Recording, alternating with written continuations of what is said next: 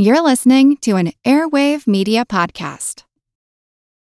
This episode is brought to you by Reese's Peanut Butter Cups. In breaking news, leading scientists worldwide are conducting experiments to determine if Reese's Peanut Butter Cups are the perfect combination of peanut butter and chocolate. However, it appears the study was inconclusive, as the scientists couldn't help but eat all the Reese's. Because when you want something sweet, you can't do better than Reese's. Find Reese's now at a store near you. Why take one vacation with the family when you could take all of them? With Royal Caribbean, you don't just go to the beach. You visit a private island and race down the tallest water slide in North America. You don't just go for a road trip. You ATV and zip line through the jungle. You don't just go somewhere new. You rappel down waterfalls and discover ancient temples. Because this isn't just any vacation. This is all the vacations. Come seek the Royal Caribbean. Ships Registry, Bahamas.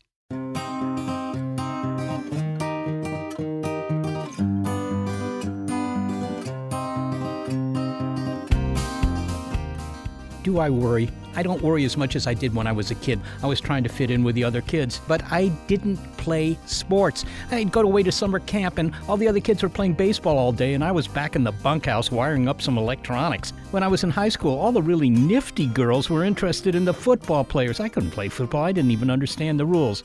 Well, I've learned that worrying about all that stuff was kind of misplaced. There were other things I should have worried more about, like my academics. And those football players, well, they've developed all sorts of other problems, like with their knees. I'm not going to worry about that particular problem anymore. I'm Seth Shostak. Poisonous snakes, a bolt of lightning, a rogue rock from space. There are plenty of things that might cause you to wring your hands, but are you fretting about the right ones? Statistically speaking, for example, stepping out of the bathtub is more dangerous than flying, but no one signs up for fear of showering classes. I'm Molly Bentley. This is Big Picture Science, produced at the SETI Institute, where researchers investigate the nature and origin of life.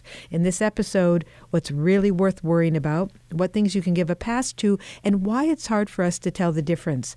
Plus, why highly intelligent people are more susceptible to irrational decision-making. It's our regular look at critical thinking. Skeptic check, Worrier mentality.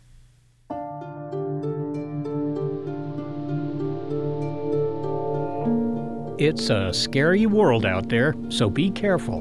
Let's bring you the latest on the ongoing E. coli outbreak that is Swarming bees attacked a landscaping crew. One person was killed. NASA is launching a study of a so-called Armageddon asteroid named. Breaking news from Wall Street, a steep drop in the stock market today. The Dow is down. The media do stoke our fears because many events that happen are horrific, even though they don't happen very often. And one example might be a shark attack.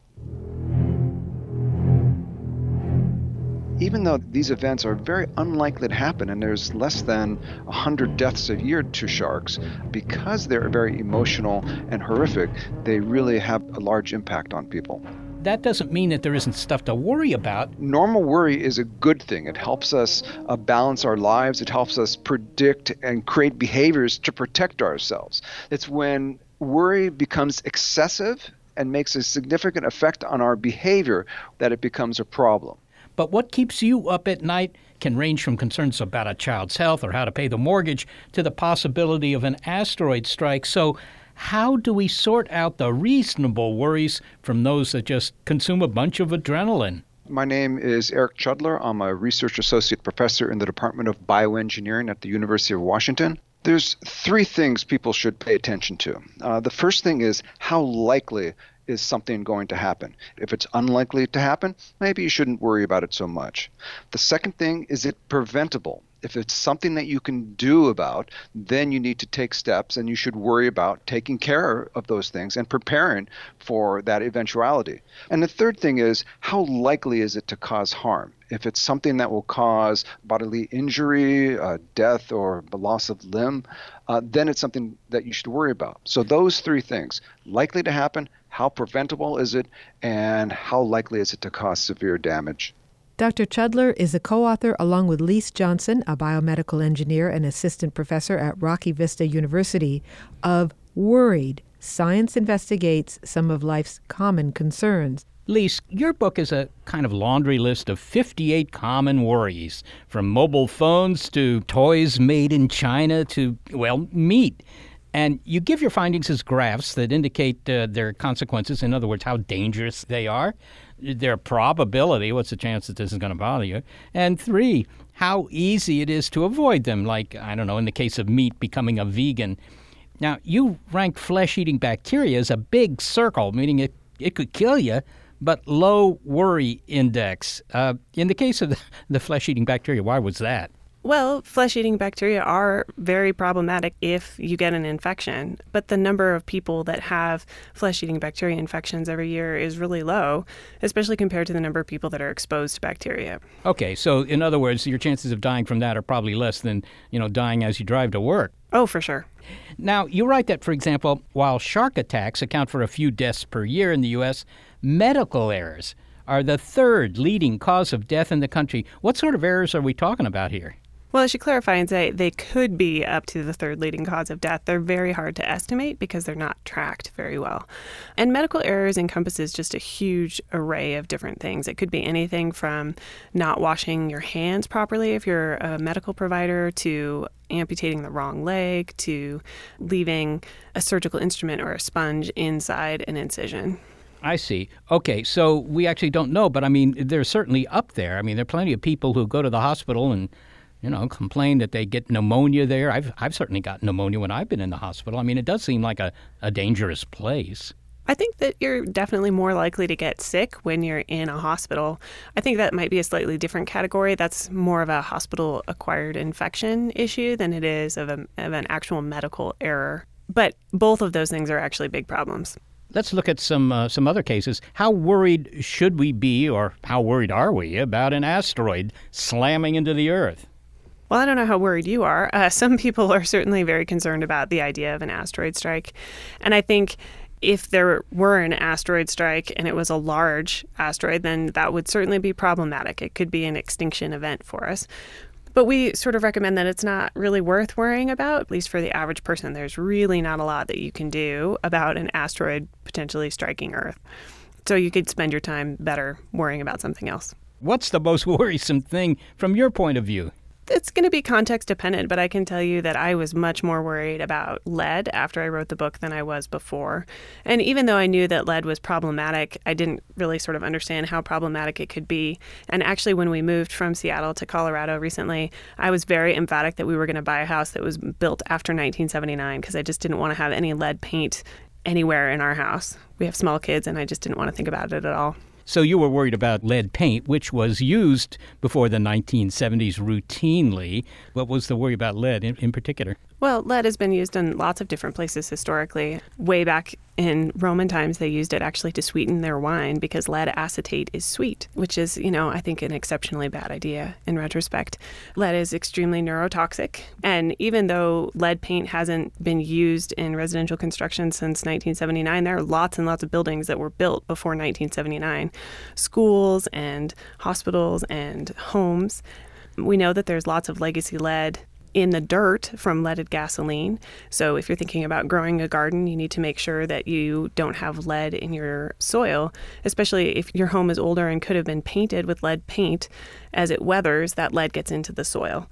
And then you track it into your home, you grow your vegetables in it, and you consume it that way. So I think that we do have this idea that lead paint was outlawed a long time ago, and so it's no longer a problem. But, where I live, people are renovating their homes all the time. And if you have a home that was built before 1979, you almost certainly have lead paint. And lead paint dust is something you should take seriously. Is there any evidence that society is prone to worry about the wrong things? I don't know that I have any strong statistical evidence that society is worrying about the wrong things. I have a lot of empirical evidence about society worrying about the wrong things. I have little kids and I run with a lot of moms, and we're all worried about all kinds of exposures, and some of them are maybe problematic like lead, and some of them are not problematic like fluoride. But I think that when I talk to other people, they tend to be more focused on fluoride than they are on lead, and that's exactly the opposite of what it should be. When we consider medical things, antibiotic resistance is high on your list. there's been a lot of reporting on the fact that we're running out of, effective antibiotics because we continue to take them for things like viruses where they don't do anything. We give them to livestock and so forth. These messages don't seem to get through to the public. What's the problem? That's really interesting. I work at a medical school, and I teach physician assistant students who are very bright students, very understanding of all of the issues that are related to antibiotics and antibiotic overuse. And I still have students that tell me, I started to get sick. I can't afford to be sick. I went to the doctor and I got an antibiotic right away. So I think that, even people that know about the problems are prone to that sort of desire to have a quick fix. I think the idea of antibiotic resistance is scary, but it feels really distant. And because it feels like it's a long way off, there's this idea that somehow that problem will be solved before it really comes to fruition. I think what people don't realize is that the antibiotic resistant age is already here. We've already had people die in the United States in the hospital of sepsis because we can't cure their bacterial infection with any approved antibiotics in the United States. It's trendy these days to blame stuff on the spread of social media or the fact that everybody carries, the world's information around in their pockets and so forth. To what extent does the fact that we're all, if you will, connected, have on these kinds of worries, the things that people, get into a huff about? I don't know. I mean, I don't think it's problematic that we have so much information at our disposal. I think the problem is that we have so much misinformation that's being spread around. And when I was writing this book, I saw a lot of blogs where people very earnestly were just misunderstanding and misrepresenting scientific evidence and scientific data, not really understanding where that evidence came from or how it fits within the scope of larger study. And I think that's problematic, is that we have just a reduced sense of appreciation for people's expertise, and everybody's opinion seems to be as valid as everybody else's opinion. And that, I think, is problematic. Lise Johnson, thanks so very much for speaking with us. Thank you. Lise Johnson is a biomedical engineer and an assistant professor at Vista University. Well, Eric, worries can really seize hold of our brain. What's going on in the brain when we worry? Yeah, so there are several parts of the brain that are very important for worry, for fear, and for anxiety. Deep in the brain, there's a set of structures called the limbic system. There's a number of different areas, including the amygdala, the hippocampus, the hypothalamus. Those are some of the areas that are very active during emotional behavior. They send information to the part of the brain called the prefrontal cortex. And the prefrontal cortex is involved with decision-making, planning, problem-solving, and it kind of is a way to analyze what's going on with our emotions. And worry seems to affect that prefrontal cortex, and it kind of interferes with our ability to analyze those emotions. And sometimes that emotional behavior can override some of those more logical decision-making processes. So the part of the brain that registers anxiety and fear, this limbic system, can kind of hijack the part of the brain that is supposed to be making rational decisions for us. That's right. The prefrontal cortex tries to make decisions based on the information it's getting from the limbic system.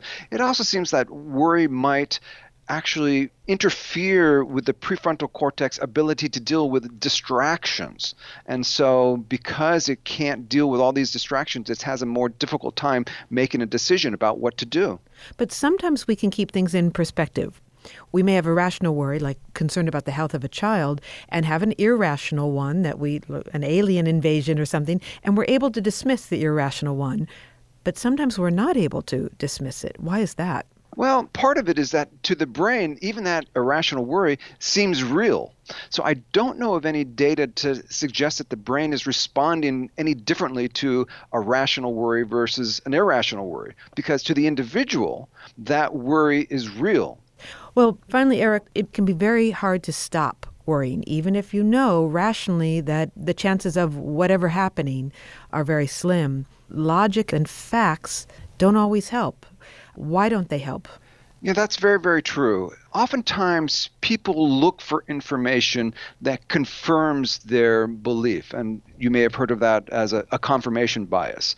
And by finding pieces of information that confirm what somebody already believes can really give them a boost and can really reward them, while things that are contrary to their beliefs can threaten them, can threaten their own personal beliefs, can threaten their entire social structure. Can you give an example? Well, maybe the shark example. So if someone is afraid of sharks and they see a news article about a shark attack, that confirms their belief that sharks are dangerous, while they'll ignore all the other data suggesting that the likelihood of getting bitten or attacked by a shark are very low.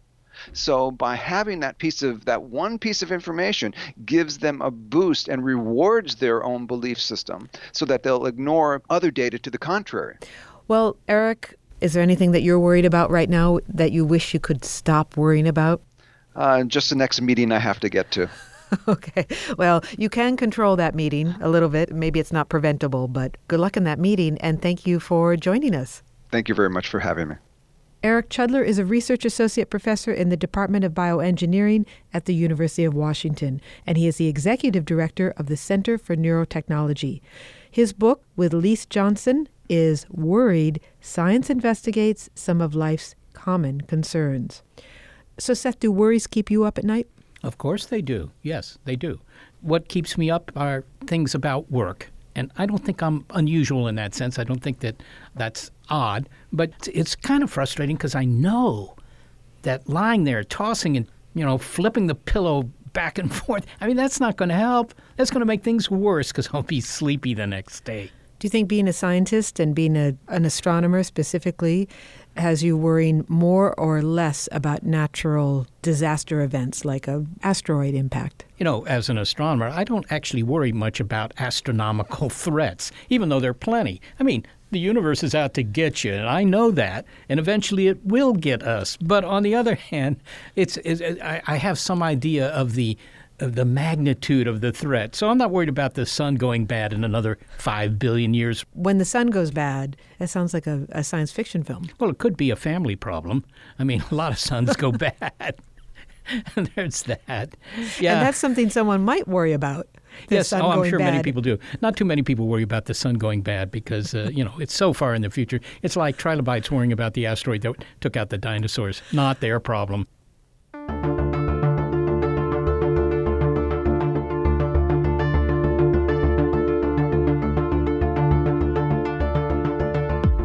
Later in the show, are you caught in the intelligence trap?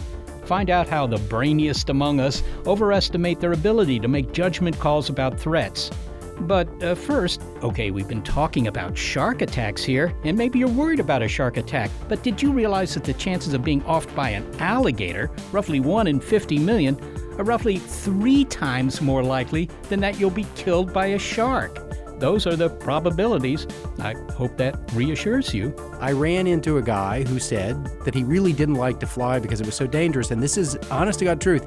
He was standing next to his motorcycle smoking a cigarette. Why statistics don't always lessen our worries. Next, it's our look at critical thinking Skeptic Check. This episode, Worrier Mentality on Big Picture Science.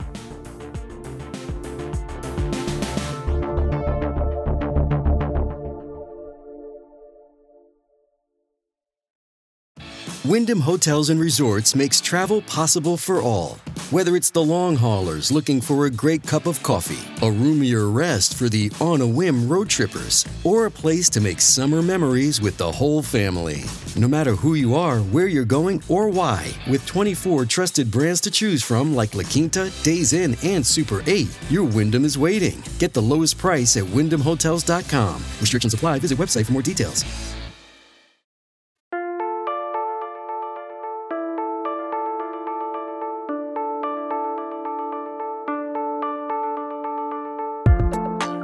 From asteroid strikes to antibiotic resistance to lead paint, those are some of the big threats that we've measured on the Worriometer in this episode of Skeptic Check here on Big Picture Science as we look at irrational and rational worries. In other words, which ones are worth popping antacid and which are better to forget about because they're extremely unlikely or simply beyond your control. You can do something about lead paint, for example, but you need to leave a killer rock from the outer solar system, that problem, to NASA. We've also heard that our brains hold on to worries, so they're not easy to shake off. But another reason they're hard to shake is that it's hard to put things in perspective, and that has to do with our misunderstanding of statistics. My name is Willie Turner, and I'm the Vice President of Operations at the Hiller Aviation Museum in San Carlos. Airline travel is the safest transportation in the world. It's gotten so safe that I guess they don't even rate it by safety anymore. And there's the statistics you can throw out there that the safest mode of transportation is 0.07 deaths per billion miles traveled per passenger miles. You know, they have these new programs that anybody can pull up on their app called like FlightAware. And it's just amazing to see how many airplanes are in the air at any given time, and you don't hear of accidents. You know, that number, I don't know what that is, but I assume it's on the order of a few tens of thousands per day? Yeah, tens of thousands of flights throughout the world, but yeah, even in the U.S. I don't know the exact number on that, but it is extremely high. Okay, and what about something else that always seems to kind of concern passengers? You look out the window and you see the wings flexing occasionally, particularly when you're hitting turbulence. Naively, you might think, well, gosh, you know, if that keeps up, maybe the wing will break off. Right, yeah, that is, some people don't want to sit by the window because of that, to look out. I'm actually a pilot, so I always want to sit by the window because, I mean, it's an amazing to think that you're sitting in an aircraft at 30,000 feet and flying across the country. It's just such an amazing feeling. But yeah, they're designed to do that. The wings are designed to take the stresses, and the actual flexing is a good thing. They don't want a rigid situation, because if it was rigid, it would even be more turbulent. And airplanes fly through turbulence every single day all throughout the country somewhere. The pilots are aware of it. They know how to do it. The aircraft are designed for it. And so it isn't turbulence that are going to bring down the airplane. So, indeed, all those turbulent moments during flights are actually nothing to worry about. They're just maybe uncomfortable. They're uncomfortable to some, and to others, you know, they like the roller coaster aspect of the ride. It can be kind of fun. But when they're really turbulent, that's true. It's just uncomfortable, and it's a little nerve-wracking. But the old statement says, you know, the most dangerous part of your flight is the trip to and from the airport. I'll try to be less anxious. Willie Turner, thanks so very much for speaking with us. You bet. Willie Turner is Vice President of Operations at the Hiller Aviation Museum, and he's a pilot. His statistics about flights should assuage the nervous Nelly flyers out there. After all, he said that the death rate was 0.07 deaths per billion traffic miles. Now, you can convert that, and let's assume you spend all day, every day in an airplane. You never get off. In the course of a lifetime, your chances of being in an accident are still only 2%.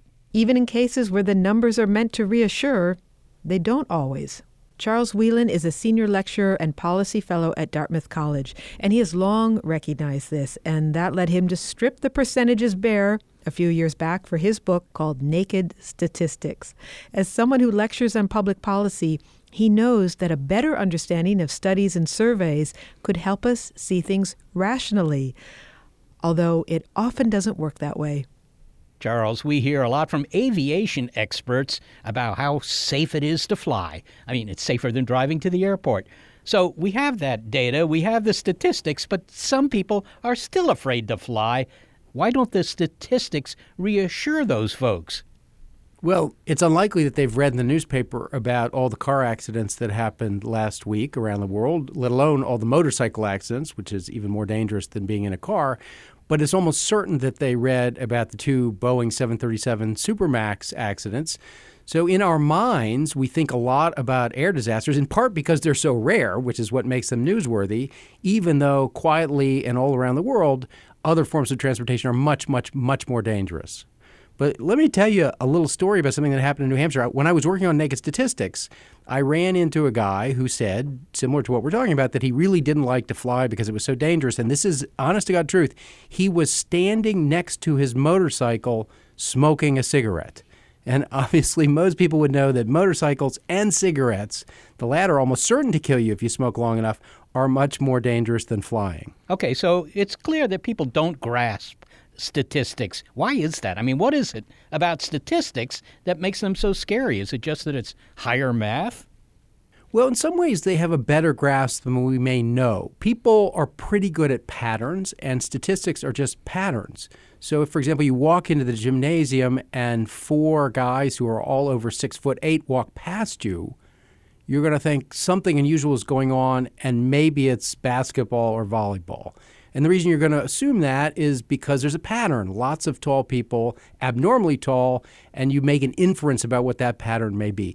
That is really what statistics is. That we do the same when we look, for example, at whether people eating broccoli live longer or not. We're looking for something in the data that tells us some larger lesson. And by and large, people are better at that than we think. Now, on the other hand, there are lots of little foibles that people make, such as not understanding whether things are related or not. So if I flip a coin and it comes up 3 heads in a row, people may erroneously say, oh, now it's time for a tails, not appreciating that each flip is independent of the other. There are little things like that that can make a big difference when people are interpreting numbers. But by and large, at a gut level, they may understand more than we think. Well, Charles, I've got to ask you this, because you seem to have empathy for people who resist the math involved in statistics. You wrote a book about statistics called Naked Statistics, and one chapter describes why you hated calculus but loved statistics. I mean, they're just both branches of math. What was the difference? What is some sort of perverse reaction here? Well, we were talking about this in the studio before we started, actually. Statistics is really powerful. It can tell us about how we can be healthier. It can help you if you're a sports enthusiast. It can help us if we're trying to make better schools. Are charter schools actually improving student performance or not? I looked around the world and I saw statistics answering, or at least informing, a lot of the questions that I really cared about. Whereas when I was in high school being drubbed with calculus, even though it is really important later in life, whether you want to send rockets out into space or understand economics, nobody in high school was connecting the dots for me.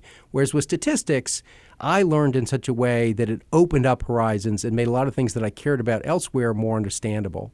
Statistics help us figure out what causes what. And this is at the core of how everybody makes decisions. You know, everything from what was that sound? It must be a bear, to the cause and effect of various health studies. How does statistics factor into our continuous search for what causes what?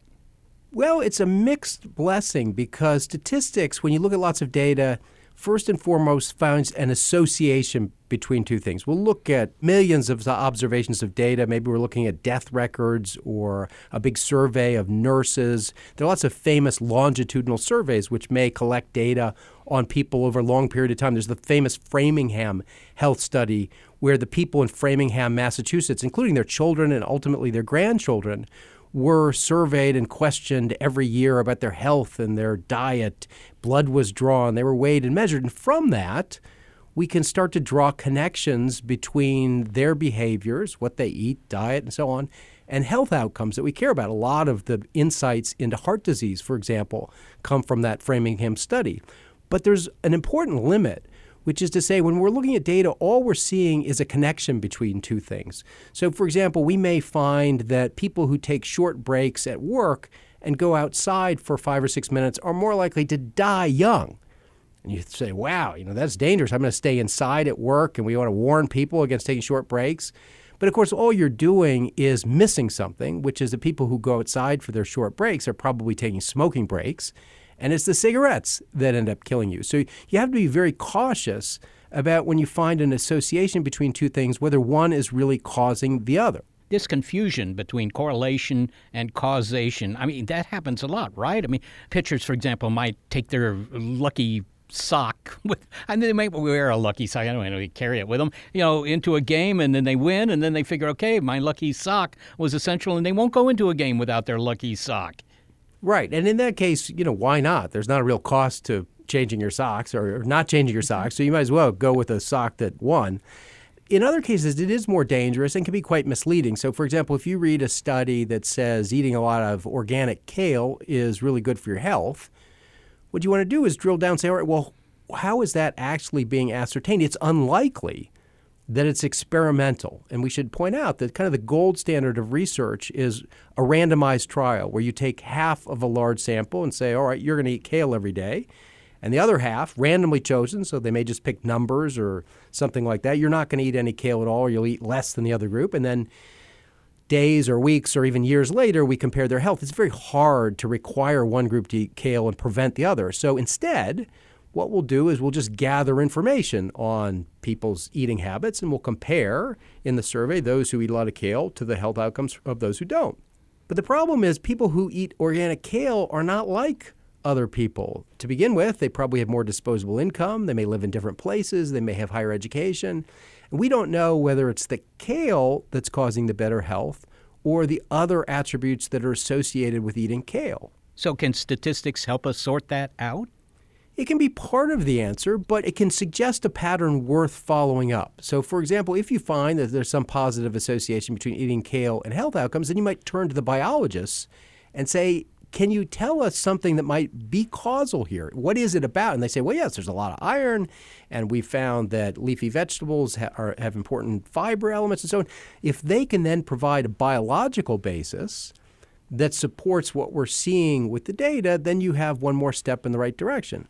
For those of a certain age, you may remember that for a long time, the cigarette industry fought the belief that cigarettes caused cancer and, incidentally, that cigarettes were addictive. They were preying on this fact that sometimes it's hard to prove causality when there's association, but ultimately, through different methodologies, none of which were experimental, you can't force people to smoke, and biological evidence and looking at the cellular impact of the components of cigarette smoke on cells and so on, we were able to make the case conclusively that cigarettes cause cancer, but we couldn't do it alone with just the statistical data. Now, one thing that we deal with every day is surveys. I mean, I see them on the news almost every night. There's some poll that says 53% of respondents say that, I don't know, using your cell phone is dangerous, and another 47% who say it isn't. So you think, okay, it must be dangerous. But if they've only surveyed maybe 500 people, then you expect that the random uncertainty is 5%, which completely reverses the conclusion. This seems very common to me. Well, there are a lot of potential pitfalls with surveys. There's nothing wrong with the methodology, which is to say that if we contact a representative sample of some larger population, say the entire voting U.S. public, we can't call all 30 or 50 million households, but we're curious about how they feel about the performance of the government or certain political candidates and so on. It is legitimate to say if we were to reach out and get a subset of them that were representative of the larger whole, then that subset should look like the rest of the population. The best way to get your mind around this is if you're cooking a bowl of soup, a big, large pot of soup on the stove, you don't need a whole bowl full to know whether it needs more salt. You just take a little spoonful, literally a sample, and that will tell you whether the whole pot needs more salt. The problem is that spoonful had better be representative of the rest of the pot, and there are a whole bunch of social phenomena right now that are making it harder than ever to get an accurate sample of the American population. It sounds somewhat understandable then why the public is wary. I mean, I think Mark Twain, and he may have been quoting Benjamin Disraeli, about misrepresentation, saying there were lies, damned lies, and statistics, putting statistics in the bottom category there. It sounds like people are afraid that statistics are used to manipulate them and to make them worry about things that, they really shouldn't worry about. Well, I think there's a lot to be concerned about. There are people who make honest mistakes just because there are limitations to the data or they get a strange result. But it is also true, statistics don't lie, but people lie with statistics, especially in the realm of politics, in the realm of places where people have a self-interest in promoting something. Finally, Charles, how would you suggest helping people become friends with statistics? I mean, how do we deal with trying to decide what to worry about? The first is to be less afraid, honestly. Statistics, as I said at the outset, is just patterns, and people are familiar with patterns. If it rains this morning, it's probably likely to rain this afternoon. Why? Because those things are correlated. You see the same kind of patterns elsewhere. I think the second thing is that when you read the newspaper and someone purports to say that eating broccoli or red spinach or whatever the latest hot health trend is, read down. That's usually paragraph 1. That's the headline. In paragraph 4 or 5, They're going to tell you the methodology, which is just a fancy way of saying, how is it that they came to this conclusion? And you don't have to be a scientist to understand that some of those methodologies are better than others. Was this a controlled experiment carried out at the Harvard School of Public Health? Or was this a survey done of regular broccoli eaters done by the Broccoli Growers Association? I would feel much more comfortable about the former than the latter. So you should look at those kinds of things. And then last, just try and pay attention to the magnitude of risk. So I don't know what the probability of getting attacked by a shark is, but if I'm going to South Africa where there are great white sharks, I do know that it's a lot more dangerous to be in a moving vehicle without a seatbelt than it is to be swimming at the beach at Cape Town. I do know that it's a lot more dangerous to be outside without sunscreen if you do it over and over again than it is to fly in a plane. And so try and pay attention to the magnitude of the risk, because at the end of the day, that's most likely to have an impact on your life. Charles Wheelan, thanks so very much for speaking with us. Well, thank you for having me. Charles Wheelan is a senior lecturer and policy fellow at Dartmouth College, and he is the author of Naked Statistics. It's my understanding that 11 out of 10 people don't understand statistics. Well, if that's your understanding, that says something about your understanding of statistics, I guess, Molly. I love that joke. Yeah, there are a lot of statistics jokes. It is understandable to me why statistics trip some people up. It's hard to make sense of percentages sometimes. Well, give me an example of that, because percentages seem like the easiest thing to understand. If somebody gives you probabilities or stuff like that, that I can imagine is a little bit more difficult. But if somebody says 80% of Americans believe that, smoking is probably good for you, I mean, you would understand the percentage. Yeah, it is true. But I suppose if you heard something like, 11% of the time you go skateboarding, there's a 50% chance that you'll get hurt. Well, I have to admit that is slightly confusing. It's hard to figure out exactly how careful you should be when skateboarding, but I think you should always be careful when skateboarding.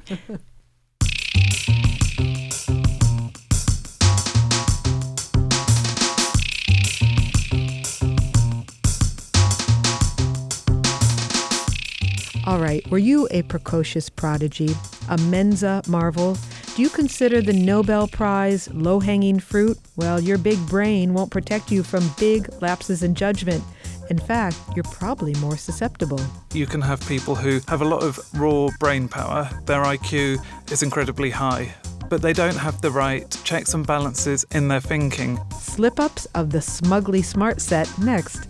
It's Skeptic Check Worrier Mentality on Big Picture Science.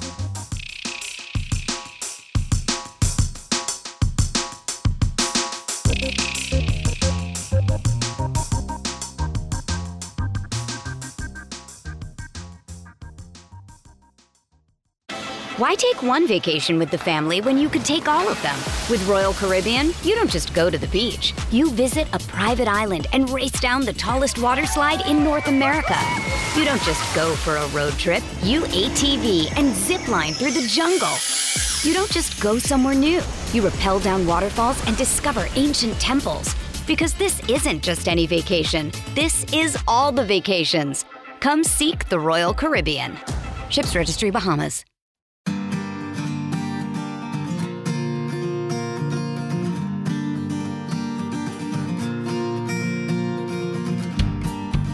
We've been talking in this episode of Skeptic Check on Big Picture Science about how to sort out rational and irrational worries. But there's another factor that can complicate how well you do that. What if your rationality and intelligence gets in the way of being rational and intelligent? I'm David Robson. I'm the author of The Intelligence Trap, which looks at why smart people act stupidly and how we can avoid their mistakes. And that is basically his subtitle, Why Smart People Make Dumb Mistakes. The inspiration for this book really came from my work as a science journalist. And, I came across loads of really clever scientists who acted incredibly stupidly. One of the most notable examples, I think, was Kary Mullis, who really invented some of the processes that are absolutely essential for genetic testing. But he also has some really strange views on things like astrology and climate change. He's a climate change denier. And he also denied the link between the HIV virus and AIDS, which is a very dangerous belief to have. Dave Robson says the intelligence trap lies in wait to snag the brainiest among us who have confidence in their expertise or just all-around smarts. That truck is not going to make it past those cars. Yes, it is. Look, that truck is 2 meters from the cars, and the truck weighs, 7 tons? So the kinetic energy is only 30 joules. No way he's going to hit those cars. What? You're a neurosurgeon. Look, trust me on this.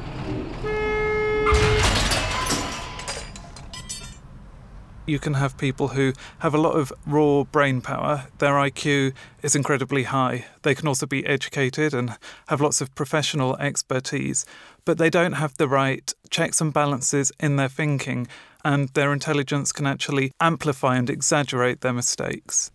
Well, you'd think that very intelligent people, and we'll get to the notion of intelligence in a moment, would also be the most rational. Why isn't that the case? I think there are lots of mechanisms at work here. Some intelligent people are cognitive misers, which means that they're kind of lazy thinkers. They maybe have the capacity to think rationally, but they just don't really apply that very often. They go with their gut instincts and their emotions rather than that rational thinking. Now, there are other reasons. So one important one is this idea of earned dogmatism. And that's just this idea that if you become an expert in a subject, you assume you know everything there is to know about it. And so you're less open to new evidence and new ideas that might contradict those findings. And that's definitely seen in politics amongst political pundits. You actually see the most experienced political pundits are often the worst at predicting the results of an election, possibly because they have this earned dogmatism. So intelligent people are certain of their choices and consequently may not step back and reflect on their decision-making.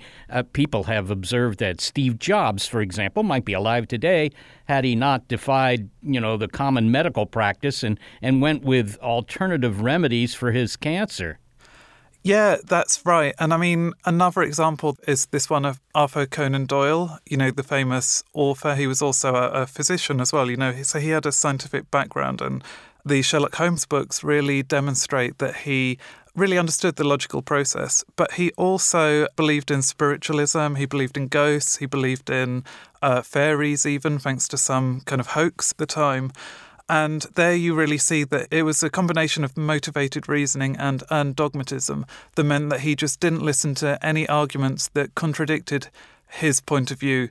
He would just use his intelligence to demolish anyone that disagreed with him. Do you notice any sex difference in this sort of behavior? I mean, when I think of people who are smart people but hold to kind of goofy ideas, they're all men, and I wonder whether women are better at this than men. Yeah, I don't know of lots of scientific research that has examined that proposition. But yeah, anecdotally, I would agree with you. I would say, though, that there is some important sex difference in another kind of element I discuss, and that's looking at group dynamics. So there's lots of work showing that actually the average IQ of a group doesn't matter so much for their performance or their problem solving as other measures of the group dynamics, such as their emotional sensitivity to each other or the way they kind of discuss, how equal the discussion is between all of the participants. Now, the interesting thing that you see there is that groups made up of all men perform significantly worse than groups made up of mostly women. And that appears to be because men, probably because of the kind of cultures that we live in, do have this tendency to try to dominate the discussion rather than listening to other points of view, whereas the groups made up of women do have this better, more equal group dynamic that actually allows everyone to contribute their own intelligence and expertise to the problem at hand. And we're talking about how smart people make dumb mistakes, but how do we define what a smart person is? I mean, what's the definition of intelligence that's current these days? Right, yeah, that's a really great question. So, I mean, I think the definition of intelligence really is based on this research from 100 years ago or more that kind of inspired the intelligence test.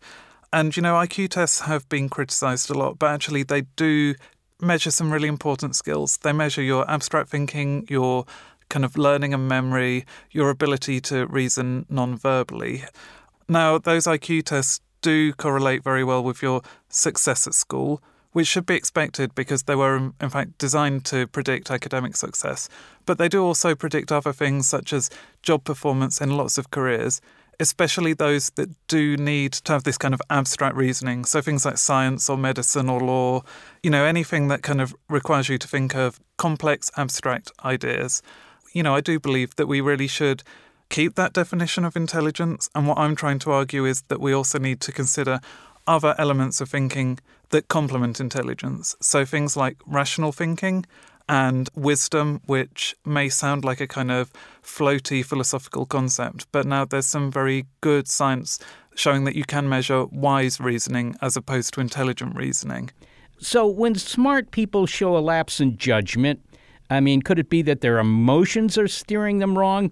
You could be pretty smart and still not like snakes or spiders or flying or, maybe you're worried about rocks from space wiping you out, that kind of thing.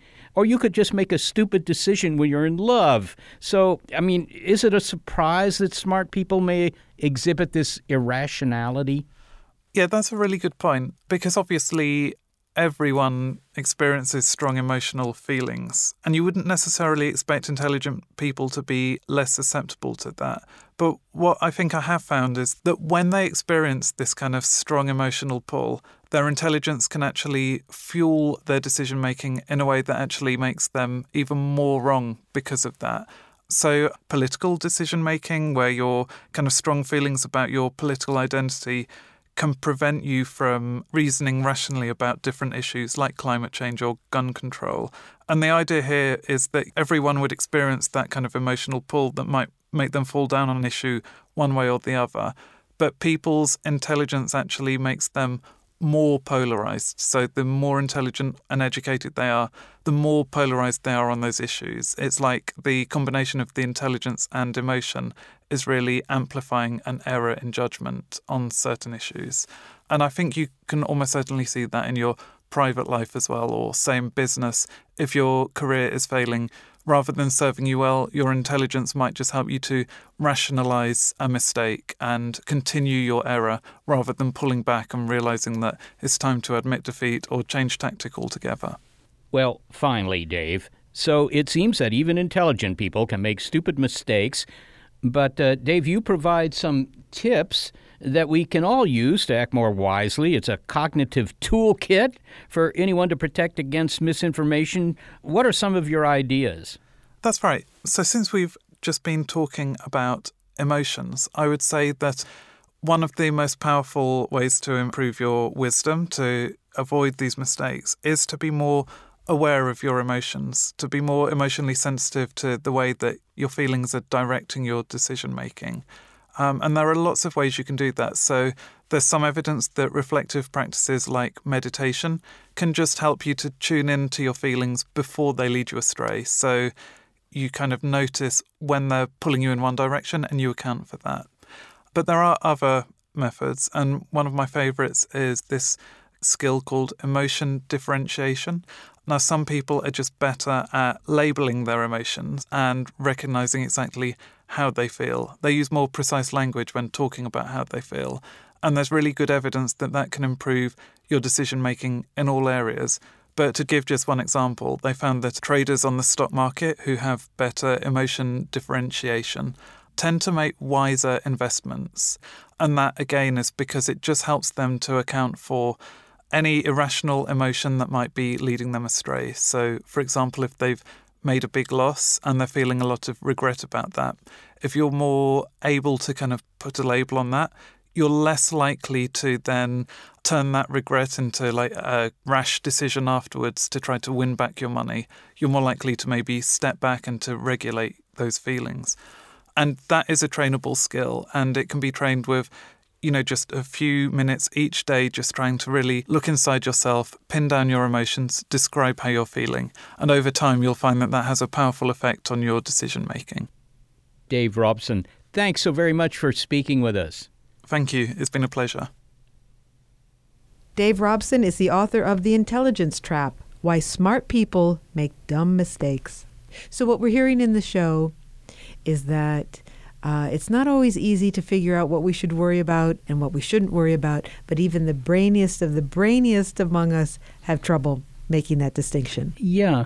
And in a way, I wasn't so surprised to hear that because, if you're brainy, you tend to be arrogant. And it's not just about, gauging whether you should be afraid of this, that, or the other and misjudging statistics. You figure that the only opinion that counts is your opinion. Don't you find it ironic that you didn't find any of that surprising? You already knew it? Yes, I knew it, and it's because of my inherent braininess. Right, it's right over here in a jar. When's the last time you had a big lapse of judgment? Oh, probably this afternoon. I mean, I don't know. There are lots of lapses of judgment, but I think the worst ones are the ones you don't notice for 2 days, at which point it's impossible to fix anything. But I must say that what we've heard in this show, I mean, it is very interesting that we consider ourselves rational, and in fact, we're making decisions, I guess, the way our four apes did, when they were living in the trees. I guess that's the case. What I find interesting is that even when we have the facts, and even if we know that we shouldn't be worried about X, whatever it may be, it's hard to let go of those worries. I mean, the worry machine is not like a light switch. You can't just turn it off. Yeah, that's right. That's right. And so, we're trying to get people to worry less by being rational with them. So somewhat oxymoronic or simply self-contradictory, because if they were totally rational, then we wouldn't have to tell them that they're being irrational. Of course, we don't want people to worry more because they're not worrying less. That is not the message of this episode. Well, if it is, it went right over my windshield.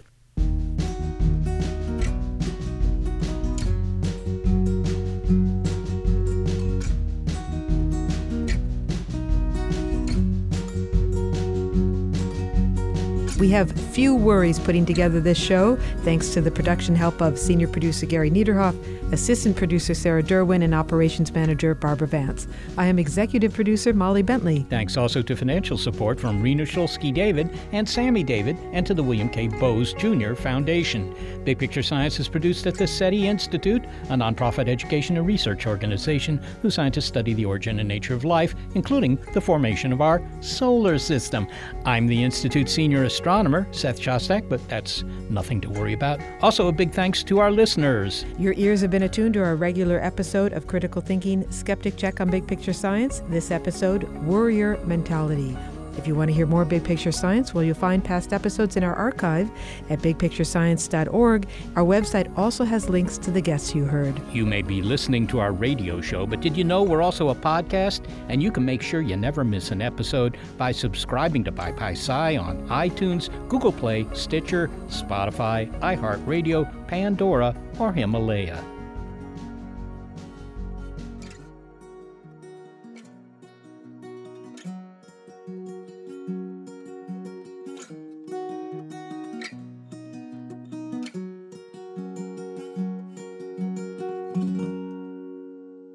Skeptic Check is brought to you thanks to a generous grant from the Trimberger Family Foundation.